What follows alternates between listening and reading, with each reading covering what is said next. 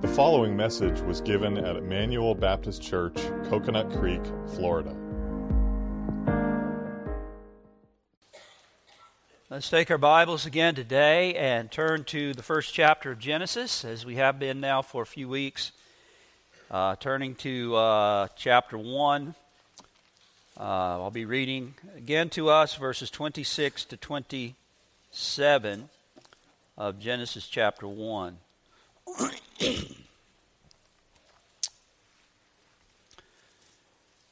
So God created man in his own image. In the image of God he created him. Male and female he created them. Then God blessed them, and God said to them, "Be fruitful and multiply. Fill the earth and subdue it. Have dominion over the fish of the sea, over the birds of the air, and over every living thing that moves on the earth." Let's pray together. Our Father, as we come before you this morning and we consider your holy word, we thank you that you have not left us in the dark, but that you have revealed yourself to us in the world that you have made and also in your holy word. And we thank you that we can come to you today and to your word, knowing you as our loving Heavenly Father who loved us and gave your Son for us, and that we can therefore trust your word. Lord, that we can trust that your word is right and it's true and it's what is best for us. Lord, we would not be rebellious in our hearts and we would not be stiff-necked before your word, but we would come before your word today humbly, recognizing that you are the one who has made us, not we ourselves, that we belong to you, that you are a God who is good and gracious and kind and loving, even giving your Son to die for us. And therefore we can trust your word and that what you tell us is what is right. So help us to approach your word in that way today, that we might not cause your word or make your word to say what we want it to say, but that we would hear what you say to us and that you would give us understanding. Help me, Lord, to be faithful to your word. We pray this in Christ's name. Amen. As we all know, and often we say and talk about that our country is in a time of great moral crisis. In fact, having forsaken a Christian worldview, we have fallen to such depths of moral confusion that women have almost all but disappeared from our society. You say, what do you mean? Women have disappeared. Oh yes, not too long ago, hardly even 2 years ago, there were plenty of women around. But now, with the ascendancy of politically correct, gender-fluid, transgender madness, women have almost disappeared. For example, as Albert Mohler in a recent article points out, back in the olden days of 2020, the pro-abortion group National Abortion Rights Action League, Pro-Choice America, instructed abortion activists to use the language of, quote, a woman's choice. Other pro-abortion groups advocated using the language of a woman's reproductive health when talking about abortion. But 2020, that was ancient history when women still existed.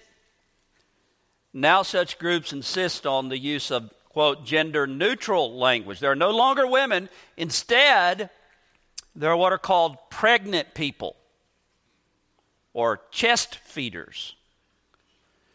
But not only have women disappeared, men are quickly disappearing too. The medical community is being told now to refer to us as persons with a prostate. So both men and women are disappearing from American society, all in the interest of deadly, God-defying nonsense. And this is just one of the ways that we see the moral fabric of Western society unraveling all around us. Well, this morning we return to a series of messages we've been in now for several weeks entitled Recovering God's Design for Humanity in a World That Has Gone Mad. And there are a number of biblical topics related to this that I've seeking to address, all of which are very relevant to the many issues that we and our children face and are facing and will be facing in our culture today. And so far, we've been looking at the account God's Word gives us of the creation of man. For here in these early chapters of Genesis, there's a lot for us to learn about mankind and why we are here and who we are. And most recently, as we've been opening this up, we have been considering what we see here and in the rest of Scripture concerning the sexual distinction of mankind, which, again, is extremely relevant to what we see happening in our society today. We've seen that God, from the beginning, when He created man, created mankind as consisting of two distinct sexes, male and female. And I took the occasion 2 Sundays ago to address the transgender movement or transgenderism in our country today. And we considered the main idea behind it, what are the streams of thought that have led us to this point that that someone can say, I'm a woman trapped in a man's body, and that's actually considered as rational and meaningful. And then we considered, contra the transgender movement, what the Scriptures teach us, beginning here in Genesis, about the sexual distinction of mankind as God created us and intended us to be. And then last week, we continued with this subject of the sexual distinction of mankind, and we'll also be doing so today. And here in these early chapters of Genesis, we find the building blocks of a biblical understanding of masculinity and femininity, which are then traced out in more detail for us throughout the rest of Scripture.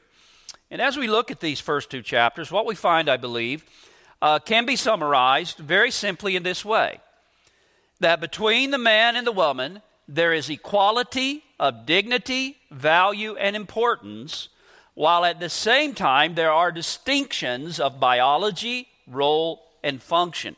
Equality of dignity, value, and importance, and distinctions of biology, role, and function. Well, last week our focus was on the first of these 2 foundational truths or principles, namely that between the man and the woman there is equality of dignity, value, and importance. That's where we began. We have to be clear on that. We have to understand that in the ways that is true before we can rightly understand where the proper distinctions truly are between male and female according to the Bible. So what are some of the ways in which men and women are equal in dignity, value, and importance? Well, we saw last week that both men and women are created in the image of God.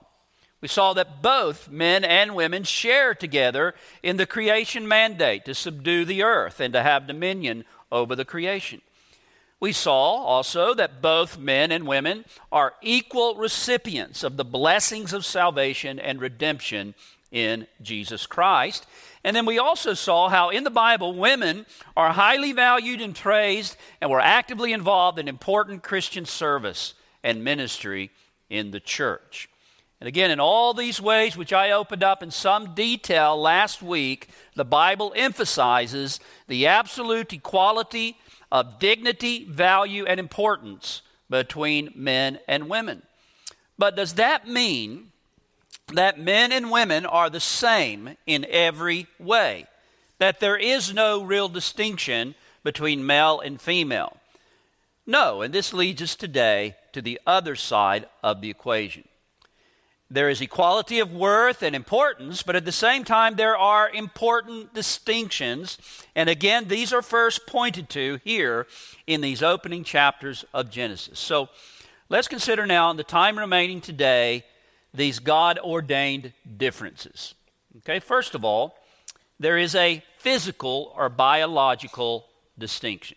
A physical or biological distinction. Now, I don't think I have to prove that to anybody. Men and women are different physically. We all know that. When God created the world, He did not create some kind of androgynous, sexless being. In other words, the original humans were not neuter, neither male nor female, as some would actually have us to believe. No, male and female, He created them. Verse 27, so God created man in His own image. In the image of God He created him. Male and female He created them. So God created two humans of equal dignity, value, and importance, both in the image of God, but they were different physically and biologically. Their sexual organs are different. Normally, as we all know, men, at least in general, are physically stronger. Relatively speaking, the female body is softer than the man's body. Men and women are built differently, and so on. The Bible often speaks of the strength of a man, while it often speaks about the beauty of a woman. Just look those terms up and you'll see that.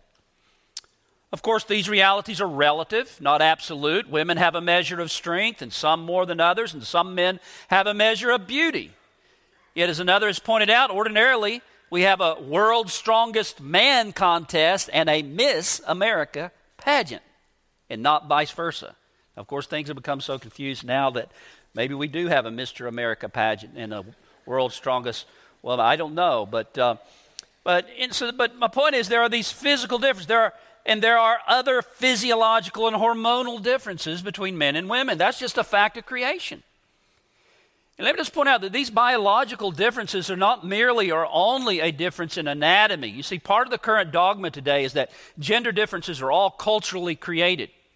They're merely humanly devised, socially constructed ideas, and that apart from obvious differences in anatomy, men and women are exactly the same. But quite apart from the Bible, even medical research completely dismantles that idea, especially in the area of brain structure and activity. And it's not that men are smarter or have higher IQs than women. There's no real difference there. And it's not that men are better than women or vice versa. No, but they're just different in the way God created them and in the way their brains work. You don't have to be married too long to figure that out, right? And let me quote to you from an article that was published in the LA Times a few years ago entitled Deep Dark Secrets of His or Her Brains. The article comments on studies which show that the biological differences between men and women are much more complex than some have thought. Quoting, in the last decade, studies of perception, cognition, memory, and neural function have found apparent gender differences that often buck conventional prejudices. Women's brains, for instance, seem to be faster and more efficient than men's. I could say amen to that with my wife's brain for sure. It makes me think about how women are able to multitask often in ways that men tend to be zeroed in on one thing. These are generalizations, obviously. But someone put something up on Facebook. One of our members recently was of a train track, and it showed a train track straightly going down the road. And he said that's men having a discussion. Then it showed another, like it was a conjunction of train tracks all coming together. And women have this ability to hold several things in their mind at the same time and to discuss them and to multitask. And God's made them that way. He's made men in the way He's made them. And anyway, these studies are confirming these things. All in all, it goes on to say, men appear to have more gray matter made up of active neurons and women more of the white matter responsible for communication between different areas of the brain. Men and women appear to use different parts of the brain to encode memories, sense emotions, recognize faces, solve certain problems, and make decisions. Indeed, when men and women of similar intelligence and aptitude perform equally well, their brains appear to go about it differently. Now listen, as if nature had separate blueprints, researchers at UC Irvine reported. As if nature had separate blueprints. No, my friend, it's not some impersonal, undefinable thing called nature. It's God who had separate blueprints, as it were, when He created male and female. There's no difference in IQ or intelligence, but what these studies confirm is what the Bible has been telling us all along. Men and women are designed to function differently, and that's a wonderful thing. That's a beautiful thing. And this is not by accident or evolution. God created us this way and intended it to be this way. And God has fitted each sex by creation for the particular roles and functions each is to fill in His perfect plan. So we've seen, first of all, that there is a physical or biological distinction. But then we see here in Genesis, there's also, secondly, a vocational distinction. A vocational distinction. Now, we saw last week that both share in the creation mandate to be fruitful, to subdue the earth, to exercise dominion over God's creation. They share together in that calling, but the way they both contribute to that is not exactly the same. There's a vocational difference.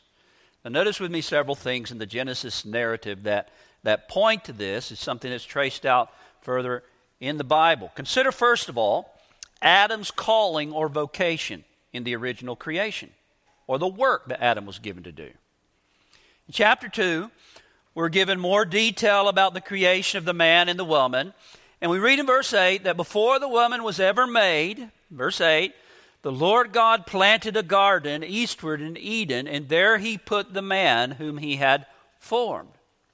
We then have a description of the garden itself, and then we read in verse 15, then the Lord took the man and put him in the Garden of Eden to tend it and to keep it. Now, this was before Eve was made. The garden was that special place on earth where God would meet with Adam and Eve.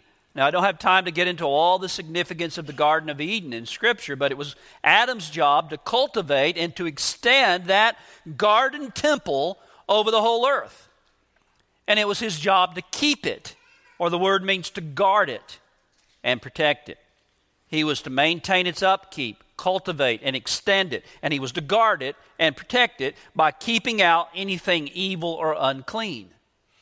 So Adam's calling involved these two tasks: cultivating the garden and protecting it. Or we could put it this way, his job was first to work. The Hebrew word translated tend is the word abad, which literally means work. He was to work it. It's a very common word in the Old Testament. As a verb, it most often means work, serve, labor, cultivate. First, Adam was to work. He was given this worthy task of making the garden fruitful and extending the garden temple over the whole earth, and he was to devote himself to this task, to this work. And second, Adam was to protect. The Hebrew word is shamar, which can be translated by such English words as watch, guard, protect, take under custody, or exercise care. It's used of soldiers, shepherds, priests, custodians, government officials. Guarding and protecting and defending. So here is Adam's specific calling. He is to work and he is to protect. He is to cause good things to grow, as it were, and he is to keep precious things safe. He is to wield the plow and he is to bear the sword. He is to make the garden fruitful and he is to guard it. He is to labor and provide, and he is also to stand up and be counted whenever there's danger or when evil threatens. Richard Phillips, in his book on biblical masculinity, calls this the masculine mandate. And now notice, secondly, we have the creation of the woman and her vocation. And the vocational difference between the two involves two realities established here in Genesis 2. One is the fact that Eve is created after Adam to be his companion helper. And the other is Eve's special function as the mother of all living. Her role as helper to the man and as the mother of children. Consider first her role as Adam's intimate companion helper. Picking up at verse 18. And the Lord God said, "It is not good that man should be alone. I will make him a helper comparable to him." Verse 21. After Adam names the animals, it says, verse 21, "And the Lord God caused the deep sleep to fall on Adam, and he slept. And he took one of his ribs and closed up the flesh in its place. And then the rib which the Lord God had taken from man, he made into a woman, and he brought her to the man." So though both sexes here are mutually dependent upon each other, the man is created first, and the woman is created to help the man. Now, this word helper is not in any way a demeaning term. It's not saying she's inferior to the man, that she's his slave. No, God sometimes describes himself in the Bible with this exact same word in the Old Testament in his dealings with his people. However, it does speak to the orientation of the woman and the function of the woman, particularly in the context of marriage and also in the church, as we'll see. In fact, the New Testament draws attention to this very fact, that that's what this is pointing to. Paul, in 1 Corinthians 11, when he's setting forth the role relationships between men and women in the church, he roots his teaching in this creation account, in the creation order. He says in 1 Corinthians 11:7 and following, "For the woman is the glory of man. For man is not from woman, but woman from man." In other words, man was created first, and the woman was taken out of the man, not vice versa. God took from the man one of his ribs, and from his side he made the woman. Again, Paul says, "For man is not from woman, but woman from man." And then he says, "Nor was man created for the woman, but woman for the man." The woman was created for the man. Now, Paul is pointing out there that when God did it that way, he did it that way on purpose. The creation order is intended to communicate something, to teach us, to confirm to us certain realities concerning the role relationships of men and women. There is a difference in the orientation of the man and the orientation of the woman in the fulfillment of the creation mandate. She was made to be a helper to the man in the fulfilling of his task. Adam, in a sense, we could even say, is first and foremost task-oriented. Eve is first and foremost Adam-oriented. Eve finds her focus and God-given function in the helping, supportive role in the marriage relationship. So vocationally, in the context of the marriage relationship and also in the church, as we'll see later, the woman has been assigned the helping, supporting role. And then connected to this, secondly, there's the unique function of the woman in giving birth to children. Later in chapter 3, verse 20 of Genesis, we're told that Adam called his wife's name Eve because she was the mother of all living. The Hebrew word is chava, which means living or life giver, we could say. She is the mother of all living. Now think about that. All human life is implanted and nourished in her body and comes forth from a woman's body. All human life. Men don't have babies. Only women can do that. And God made it that way from the beginning. The woman has been given this unique blessing, this wonderful privilege of bringing new life into the world, carrying that little one in her womb. Its very life sustained by her umbilical cord. And so you see here in Genesis, that's where the emphasis lies. She carries that child. She nurtures that child in ways that only a woman can do. And here in Genesis, the emphasis falls then upon the helping, supporting role of the woman in her relationship to her husband and upon her nurturing role as the mother of children, while the emphasis with respect to the man falls upon his role as leader, provider, and protector. Now, this is borne out in the rest of Scripture. There is this general division of labor that you'll find throughout the Bible between the man and the woman. Now, we need to be careful here. That division is not rigid or absolute. There's a lot of overlap. But there's still this general vocational distinction and difference and emphasis. That well-known passage, Proverbs 31, I think is helpful here. Let's turn over there. Proverbs 31. We have that description of the virtuous woman, and let's look at that description. Let me just read it to us, and I'll make a comment or two. Most of us know it, but I want you to pay attention to what it says in light of this issue of the vocational distinction between the man and the woman. Who can find a virtuous wife? For her worth is far above rubies. The heart of her husband safely trusts her, so he will have no lack of gain. She does him good and not evil all the days of her life. She seeks wool and flax and willingly works with her hands. She is like the merchant ships. She brings her food from afar. She also rises while it is yet night and provides food for her household and a portion for her maidservants. And let me just say, you got to remember too, when you're reading this description is given in the light of the economies of the world at that time in history, okay? It does not necessarily mean that every wife needs to seek wool and flax and make their own clothes and their own soap and all that kind of stuff. No, but but we've got to get the principles, the general thrust that's here, okay? She also rises while it is yet night and provides food for her household and a portion for her maidservant. She considers a field and buys it. From her profits, she plants a vineyard. She girds herself with strength and strengthens her arms. She perceives that her merchandise is good, and her lamp does not go out by night. She stretches out her hands to the distaff, and her hand holds the spindle. She extends her hand to the poor. Yes, she reaches out her hands to the needy. She is not afraid of snow for her household, for all her household is clothed with scarlet. She makes tapestry for herself. Her clothing is fine linen and purple. Her husband is known in the gates when he sits among the elders of the land.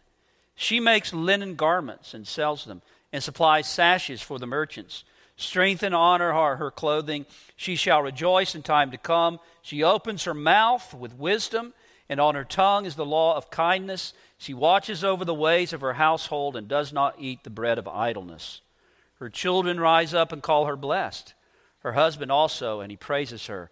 Many daughters have done well, but you excel them all. Charm is deceitful, and beauty is passing. But a woman who fears the Lord, she shall be praised. Give her of the fruit of her hands, and let her own works praise her in the gates. Now, I don't have time to open all this up, but just listen as I quote from John Frame here, commenting on this picture that we're given in this passage, because he really makes the points that I want us to see. He says, quoting him, "The husband works in the fields and serves as an elder in the gates." In other words, he was like in the town council, you might say. Verse 23, "The wife works primarily at home, bearing and nurturing the children, teaching them and providing a good environment for their early years. However, it is also true that the woman cannot have children without male help, nor raise them properly without male fathering. And the man cannot accomplish his cultural tasks without the help of the woman. Proverbs 31 presents a kind of balance. The woman focuses on the home as the major sphere of her activity. She does not sit in the gates as a ruler of the people, as does her husband. Rather, she focuses on household tasks and the needs of her children. But she does also help her husband, not only by what we might call a typical homemaker work, but also by contributing to the family's economic well-being. She earns money and purchases property. Verse 16 and 18. She works hard so that all her household will have their needs met. So there's a lot of overlap here. The division of labor is not rigid, but there is a clear distinction in terms of emphasis. Over and over in Scripture we see this, that the primary sphere of attention for the wife and mother is the home and the children. 1 Timothy 5:14, "Therefore I desire that the younger women marry, bear children, manage the house." And what are the older women in the church to teach the younger women, according to Titus 2:4? "Let the older women admonish the young women to love their husbands, to love their children, to be discreet, chaste, homemakers," or makers of the home. Okay? Now again, we have to be careful here, not to say more than the Scriptures are saying. This doesn't mean that men have no work to do at home, or no responsibility in the care of the children, nor does it mean that it's never right for a woman to work outside the home. It doesn't teach that. The woman in Proverbs 31 also engaged in various business endeavors. And we also have to remember that modern economies today are often much different than the agricultural economies that were common in Bible times. Most of us men aren't farmers, for example. And cottage industries are rarely feasible or profitable in our day of modern manufacturing. So these general distinctions have to be worked out in different ways, in different settings, and in different economies. It's not a rigid division, but it's a matter of primary sphere of responsibility. And this is something every couple has to consider and to prayerfully work out. There are no rigid rules here, but there is this general principle that establishing and caring for the life of the home, especially when there are children in the home, is the primary sphere of responsibility assigned to the wife and the mother. Though the husband, of course, has responsibility as well, and in one sense, over everything that happens in the home. That's her sphere of domain and work, especially in terms of the home. So there's a physical distinction between the man and the woman. There's a vocational distinction. And then thirdly, there's a positional distinction. God has ordained an authority structure in society and in the home, and the same is true in the church. And this too is pointed to here in these early chapters of Genesis, but turn with me to 1 Corinthians 11 a moment. And we see this principle stated there, and Paul actually supports it from the Genesis account. 1 Corinthians 11. Excuse me. In verse 3. But I want you to know that the head of every man is Christ, and the head of woman is man, and the head of Christ is God. So here Paul speaks in general terms, the head of woman is man. Later he applies this more specifically to the authority structure in the church, later in 1 Corinthians 14, and also in 1 Timothy 2:11 and following, where Paul writes that a woman is not to teach or have authority over a man in the church. In other words, elders and pastors in the church are to be men. And this principle is also applied in the home in the New Testament, in Ephesians 5, Colossians 3, 1 Peter 3, where we're told that the husband is the head of the wife. Ephesians 5:22, following, wives, submit to your own husbands as to the Lord, for the husband is the head of the wife, as also Christ is the head of the church, and he is the Savior of the body. Now, the word head simply means authority over. He has given authority over the wife, and he has provided his wife with Christ-like, sacrificial, loving protection and leadership. He is to lead her in the family in a climate of love, in which he is taught in Scripture and commanded by the Lord to love his wife as Christ loved the church sacrificially and gave himself for her. And then the word submit or submission simply means to line up under someone's leadership. A wife is to line herself under the leadership of her husband as to the Lord. Now, that doesn't mean that she's to follow her husband over a cliff, or that she must follow him in sin. No, she follows her husband's leadership as an act of devotion to the Lord, as to the Lord. If her husband ever pressures her to disobey the Lord, then she must obey God rather than men. But in all other matters in the family, after all discussion is done, prayer, decision has to be made about something, the wife is to follow her husband's leadership. That doesn't mean she's never to voice her opinion or to give her input and counsel. No, a man who refuses to seek out and to listen to and to take seriously and highly value his wife's input and counsel in the major decisions of the family, he's sinning. And he's also a fool. Remember, as I said last week, God, and as we saw earlier, God gave man his wife because he needs help, right? To be his helper. We need lots of help. And a woman has been given a kind of feminine wisdom. She's been given feminine intuition and sensitivities that we kind of block-headed men sometimes greatly need to draw on in the leadership of our families and also in the church. So we need the input of our wives. But ultimately, when all is said and done, God says the buck stops with the husband. He has been assigned by God the solemn responsibility and position of leadership. Indeed, really, the only time, someone said, I'm really submissive to my husband as long as he always does what I want him to do, right? The only time, really, this matter of submission really comes into play is when after every effort has been made between the husband and wife to arrive at an agreement about some decision that needs to be made, and the two don't agree, and yet the decision has to be made. When that happens, you can't have two chiefs. Families don't work when you have two chiefs. Eventually, a decision has to be made. And this is where the wife is required to acquiesce in her husband's leadership. And she can do that with the joy of knowing that she doesn't need to fret about it. Because ultimately, she's doing it unto who? She's doing it unto the Lord. She's doing it for the Lord's sake. And she can trust in the Lord. But now I want you to notice how Paul grounds this principle here in the account of creation. He also grounds it in redemption, as we'll see in a moment. Well, notice, first of all, he roots it in creation. Now let me just mention, to get out of the way here, that the practical question that Paul is addressing in this chapter, first part of the chapter, is women's head coverings. And I'm not going to get into that today, what was meant by that at that time, but I'll just say this: I don't believe it was, wearing a little patch of a hat on your head. I don't think it has anything to do at all with what Paul's talking about here. But that's the practical issue. But the underlying concern in this matter is this matter of a proper recognition, expression of male leadership.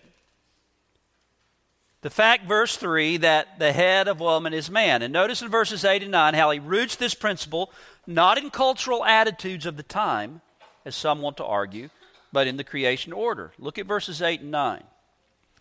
For man is not from woman, but woman from man. Nor was man created for the woman, but woman for the man. He's referring to the fact that in the beginning, at the creation, the woman was taken out of the man, not vice versa, and the woman was created for the man to be his helper, not vice versa.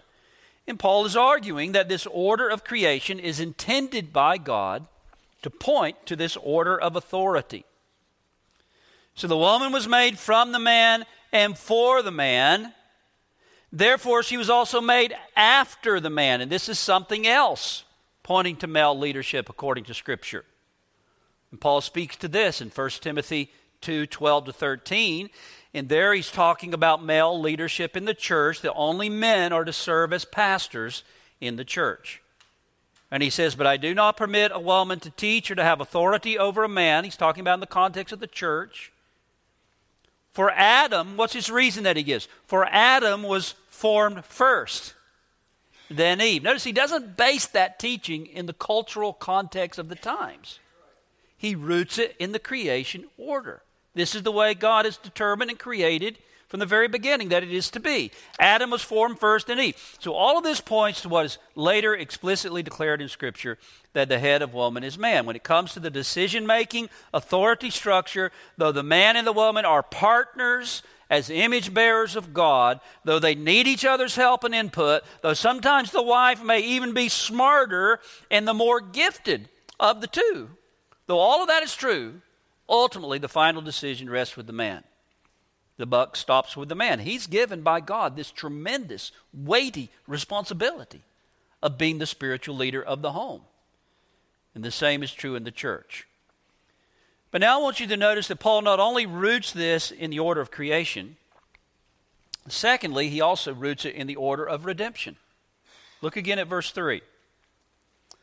But I want you to know that the head of every man is Christ, the head of woman is man, and the head of Christ is God. Now, Paul sets male leadership within this framework of a divine order of authority that pervades the entire universe. It's sandwiched between two corresponding headships that God has ordained in the world. The first, Paul says, I want you to know that the head of every man is Christ. And then after his statement of the man's headship over the woman, he says, and the head of Christ is God. Now, that's a statement that tends to give people trouble. And it's sometimes been misinterpreted. You say, well, I thought Christ and God are equal. Well, you're right about that. They are equal when it comes to their eternal and divine essence and nature. And Paul is not denying the doctrine of the Trinity. In the mystery of the triune God, Father, Son, and Holy Spirit are co-equal. There's but one living and true God, and that one God exists in three persons. Furthermore, the Apostle Paul is not speaking here of God the Son. You've got to follow me here. He's not speaking of him merely as he stands related to the Father in his eternal divine essence and nature. In other words, he's not speaking of some kind of eternal functional subordination in the Godhead. Okay? He's speaking of God the Son in his divine nature joined to his human nature, having become a man. In other words, he's speaking of him as the God-man, what he became when his divine nature was joined to his human nature, and he willingly submitted himself to the Father in the accomplishment of our redemption. You'll notice that Paul uses the title Christ, which is our Lord's title as mediator between God and man, as the God-man. man. You see, though our Lord never has been before, during, or after his incarnation in any way inferior to the Father in his divine essence and nature, yet when he became man, he willingly submitted himself to the Father in his role as Savior and Redeemer of his people. And therefore you'll read in the New Testament the Father being described as sending the Son. And the Son is described as coming into this world and taking upon himself human nature in obedience to the Father. And in loving subjection to the Father, he accomplishes the work of our redemption. You see, though the Father and the Son are equal in dignity and worth and are equally God, there is, in time and space, what has been called an economic subordination of Christ, the God-man, to the Father in the work of our salvation. And in that sense, God the Father is the head of Christ. And the same is true of the man and the woman. There's no thought of inferiority here, but there is distinction of role and function. The Son, in his work as mediator, willingly submits himself to the Father. And we could say more about this, but this is the framework, you see, within which Paul places the doctrine of male leadership. You follow all that? Okay, well, think about it. But you see what he's doing here. There's this structure, there's this framework of authority that even relates to the relationship of God the Father to the God-man, Christ. And it's a pattern of the relationship of the man and the woman. Now, what are some of the practical implications of this teaching? We're going to have to, I'm going to mention three, and then we're going to have to be done for today. All right? First of all, we see here that authority structures are an inevitable, inescapable law of the universe. God has established a structure of authority by which he carries out his redeeming purposes in the world. A structure within which not only the relationship of the man and the woman is regulated, but that even applies in certain ways to the relationship of Christ incarnate and God the Father. Think of what a skeleton is to a body. If you remove a man's skeleton, what happens to his body? What would a man look like without a skeleton? No skull, no jaw, no leg bone, no thigh bone, no arms, no knee bone connected to the shin bone. What's the song? Shin bone connected to the ankle bone. Just a pile of matter, a big glob of matter and muscle and tissue. We can't function without bones. They provide the structure that's necessary to allow the human body to operate smoothly and act as it's intended to do. Well, the order established by God is to the universe what the skeleton is to the body. It provides the structure which enables the orderly function of God's universe in the way he has intended. We could compare it to what are sometimes called the laws of nature, like gravity and inertia, without which the very existence of the universe would be impossible. Those laws of nature are expressions of God's authority and power sustaining and governing the physical world that he has made. It's in this way that he holds the material universe together. But my dear friends, this universe is not only material. It has spiritual and personal dimensions as well. And these dimensions also have laws God has established for their proper and orderly operation. And one of these is this principle of the authority structure in the home and in the church. The difference is that because these are spiritual and moral principles, man in his sin may reject them and refuse to obey them, and the end is misery and confusion and chaos like we see in our world today. Secondly, the fact male leadership is rooted in the order of redemption as well as creation reminds us that this did not end with the fall. Okay? Some have tried to argue that. Yeah, there were these distinctions before the fall. But the creation order is not permanent because the fall has happened. This is one of the arguments. Creation didn't remain in its original state. It fell under Adam, and was redeemed in Christ. Therefore, that means the original order no longer applies. Well, what do we say to that? Well, first of all, the very fact that Paul in the New Testament, here and elsewhere, actually appeals to the original order of creation shows us that it still applies. It hasn't changed. Secondly, you have to remember that redemption is redemption. It doesn't nullify the original creation. It redeems it, and it restores it, and it perfects it, and it glorifies it. And then thirdly, here we see in 1 Corinthians 11:3 that male leadership is not only rooted in the order of creation, it's also rooted in the order of redemption. In this present age, in connection with the work of redemption through Christ, there is this divine order of headship. God the Father is the head of Christ, Christ is the head of every man, and man is the head of woman in those male-female relationships and structures that God has established in the world. And then thirdly, this text shows us again that the woman being under the leadership of the man does not mean or imply inferiority.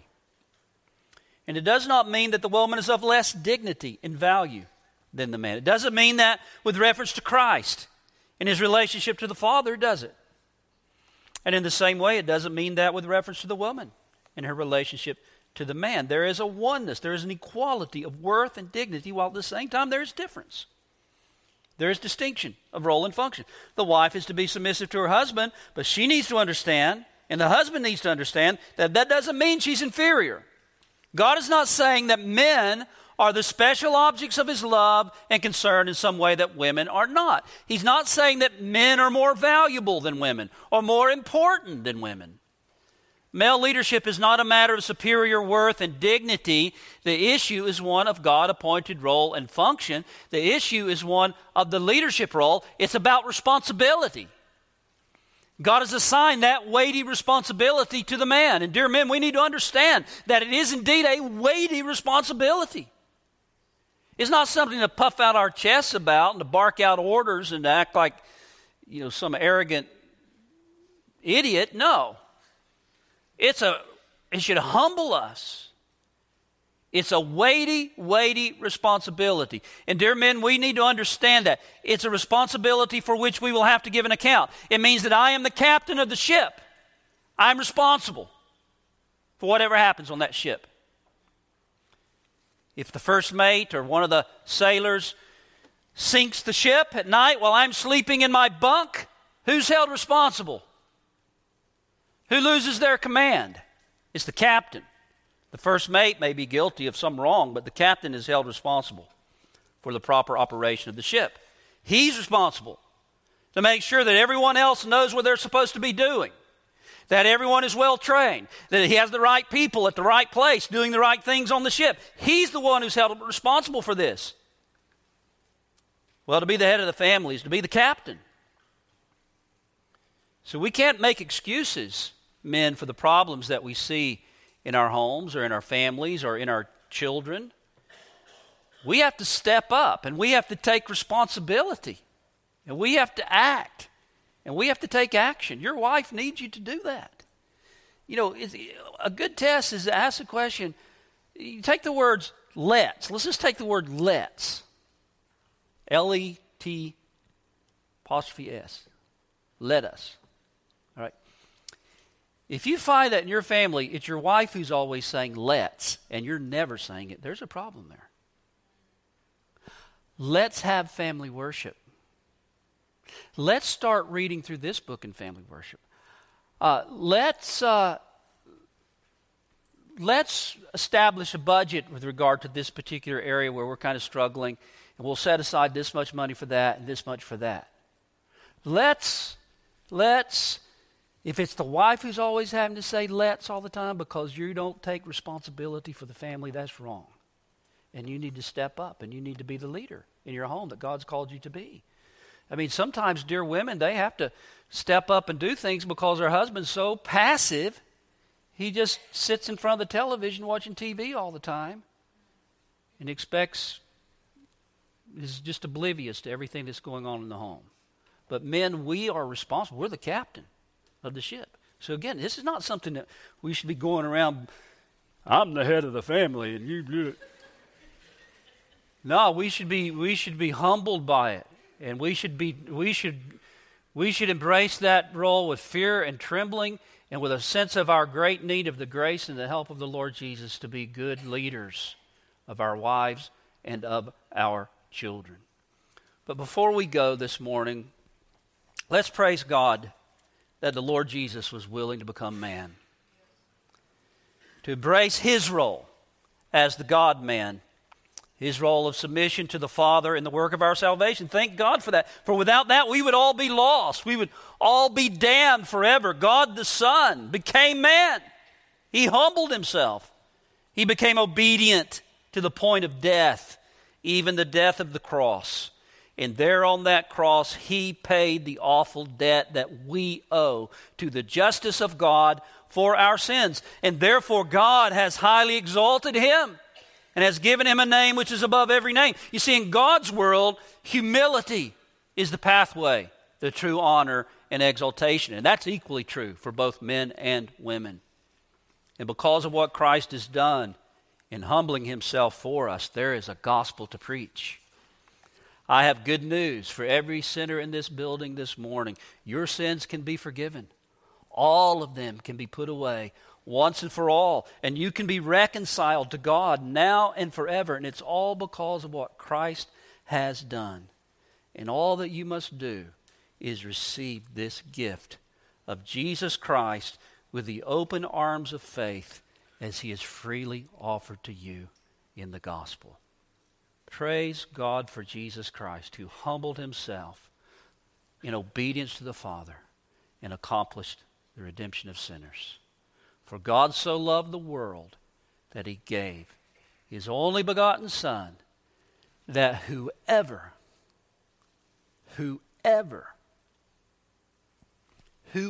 that means you, whoever you are, whoever believes on him shall not perish, but have everlasting life. Praise his holy name. Let's pray together. Our Father, we thank you today for your word. Lord, we know that some of the things that I've said this morning really are countercultural today, and sometimes are misunderstood and are caricatured in ways that are wrong and unbiblical. But Lord, we believe you. We trust in your word. We know that you love us. You gave your Son for us. You know what is best for us, and you know how to guide us and to teach us in these matters as to how we are to relate to one another as men and women. So help us as we continue to study your word about these things.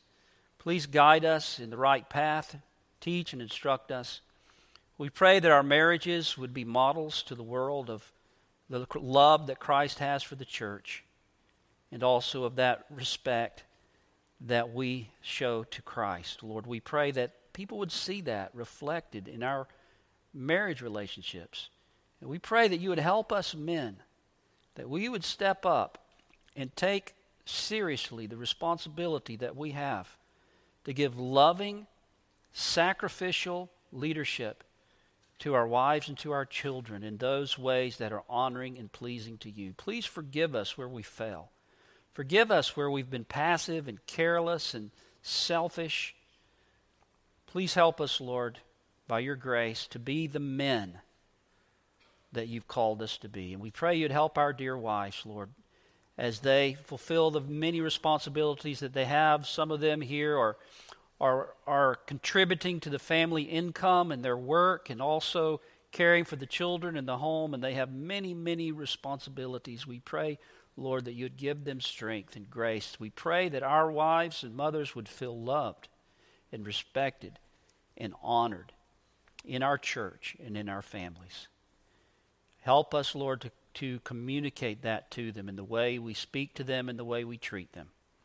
And now, Father, we commend all these things to you in the name of our blessed Savior, who has come and has redeemed us from our iniquities and has made us your own special people, that we might show forth the glory of him who has called us out of darkness into his marvelous light. It's in his name we pray. Amen. We hope you were edified by this message. For additional sermons, as well as information on giving to the ministry of Emmanuel Baptist Church and on our current building project, you can visit us online at ebcfl.org. That's ebcfl.org.